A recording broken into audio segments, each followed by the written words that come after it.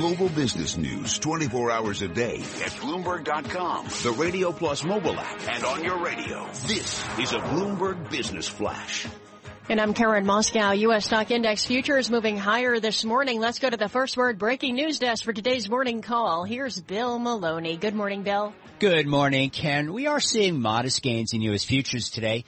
Dow futures higher by 32 points, S&P futures gain 5, and NASDAQ futures rise by 14. The U.S. 10 yield at 1.9%. And apart from Japan, Asia markets were mostly lower overnight, while most European markets are closed today. On the U.S. economic front at 8:30, trade balance and personal income. At 10 o'clock, pending home sales. And at 10:30, Dallas Fed. After the bell on Thursday, GameStop Q and EPS view trailed estimates. Shares are down 7% pre-market. And regarding earnings this morning, Cal-Maine Foods beat. In deal news, Japan's NTT to acquire Dell units for $3.06 billion. Finally, some of your early Wall Street upgrades and downgrades. At Barclays, Qualcomm cut to equal weight. Atwood and Ensco cut to underweight. At Goldman Sachs, KBR raised to neutral, Ingersoll Rand cut to neutral, and Parker Hannifin cut to sell. H.B. Fuller raised to overweight at J.P. Morgan, CF Industries cut to neutral at Piper, and CIT Group cut to neutral at Stern AG. Live from the First Word breaking news desk, I'm Bill Maloney. Karen? All right, thanks, Bill. To hear live breaking news over your Bloomberg, type Squawk Go on your terminal. That's SQUAWK Go. And that's a Bloomberg Business Flash. Tom and Barry. Karen, thanks so much. Greatly appreciate it. Bloomberg Surveillance, economics, finance, economics, in finance, I'll get it, investment, international relations as well. Bloomberg Surveillance this morning brought to you by Invesco. Do the day's headlines have you searching for more investment views? Invesco's experts can help. Find the latest thought leadership at the Invesco blog. Visit Invesco.com/US to subscribe. Invesco, INVESCO, Invesco.com/US to subscribe. She is the keeper of a cool heat map. Kathy Jones joining us right now from Charles Schwab, looking at fixed income. Kathy, I love your asset class heat map, because it really shows almost a dartboard approach. There's 1, 2, 3, 4, 5, 6, 7 categories. My basic take is you want to figure out which category not to be in instead of trying to guess the perfect category. How do you approach it? Yeah, well, normally the way we look at it is, you have to have an allocation to all the major asset classes. And to tactically trade, you want to underweight the things that are going to do the worst. And oftentimes, what's doing well this year doesn't do so well next year. But the other way we look at it is what asset classes aren't correlated. So when you look at treasuries, long-term treasuries especially versus, say, equities, you see, they're pretty far apart on that heat map most of the time. And that's what helps you build a balanced portfolio and avoid some of that volatility. So we were just talking. Hi, Kathy. It's Barry Ritholtz. We were just talking with somebody from Capital Economics, and we were discussing emerging markets and how poorly they've done. What should the average investor be doing about EM exposure in their portfolios? Well, we on the fixed income side are still underweight EM and international developed market bonds as well.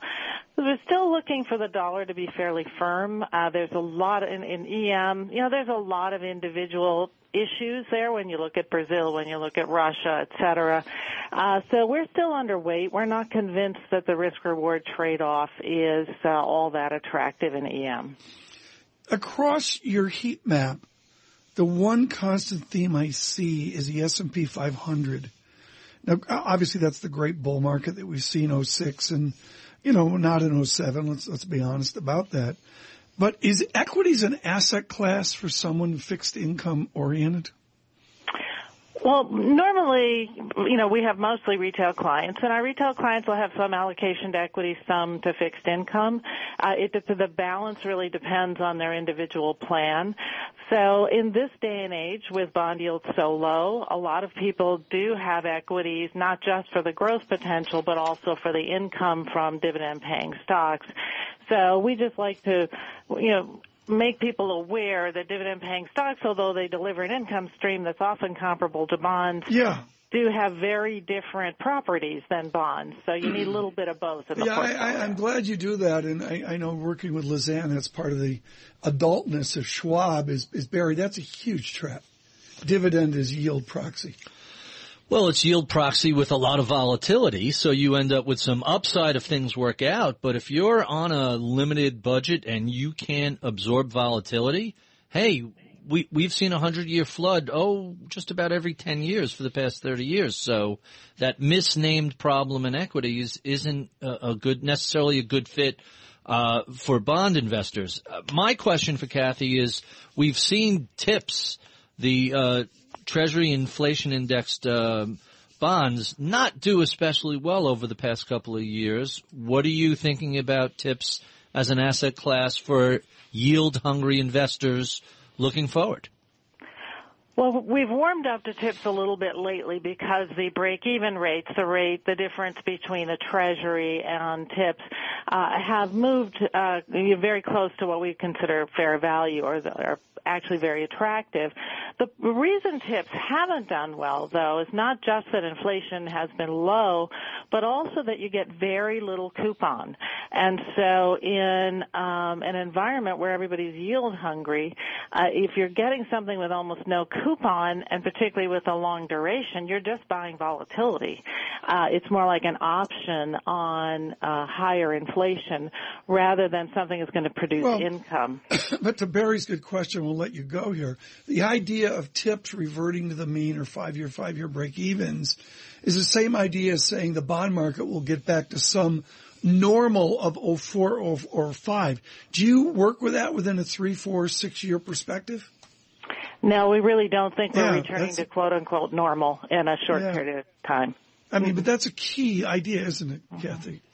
Yeah, it is. We say if you're looking for that inflation protection, you're really concerned, add a little bit in TIPS to the portfolio, but we just don't see them outperforming anytime soon. Kathy, thank you so much. Kathy Jones with Schwab. This morning, Barry, it's just a huge idea. We'll talk about this later when we've got some time together, but this idea of, Bill Gross says financial repression for 10 years and everybody gets upset, except so far he's been right. For the average Joe out there, Bill Gross has been dead on. Absolutely, forget about his portfolio. But in terms of financial repression being there. Barry Ritholtz, Tom Keene, Economic Data, Jobs Day, Friday. You're listening to Bloomberg Surveillance. Still ahead on Bloomberg Surveillance, Paul Mortimer Lee from BNP Paribas, the chief economist for North America. We have S&P futures right now, 3 points higher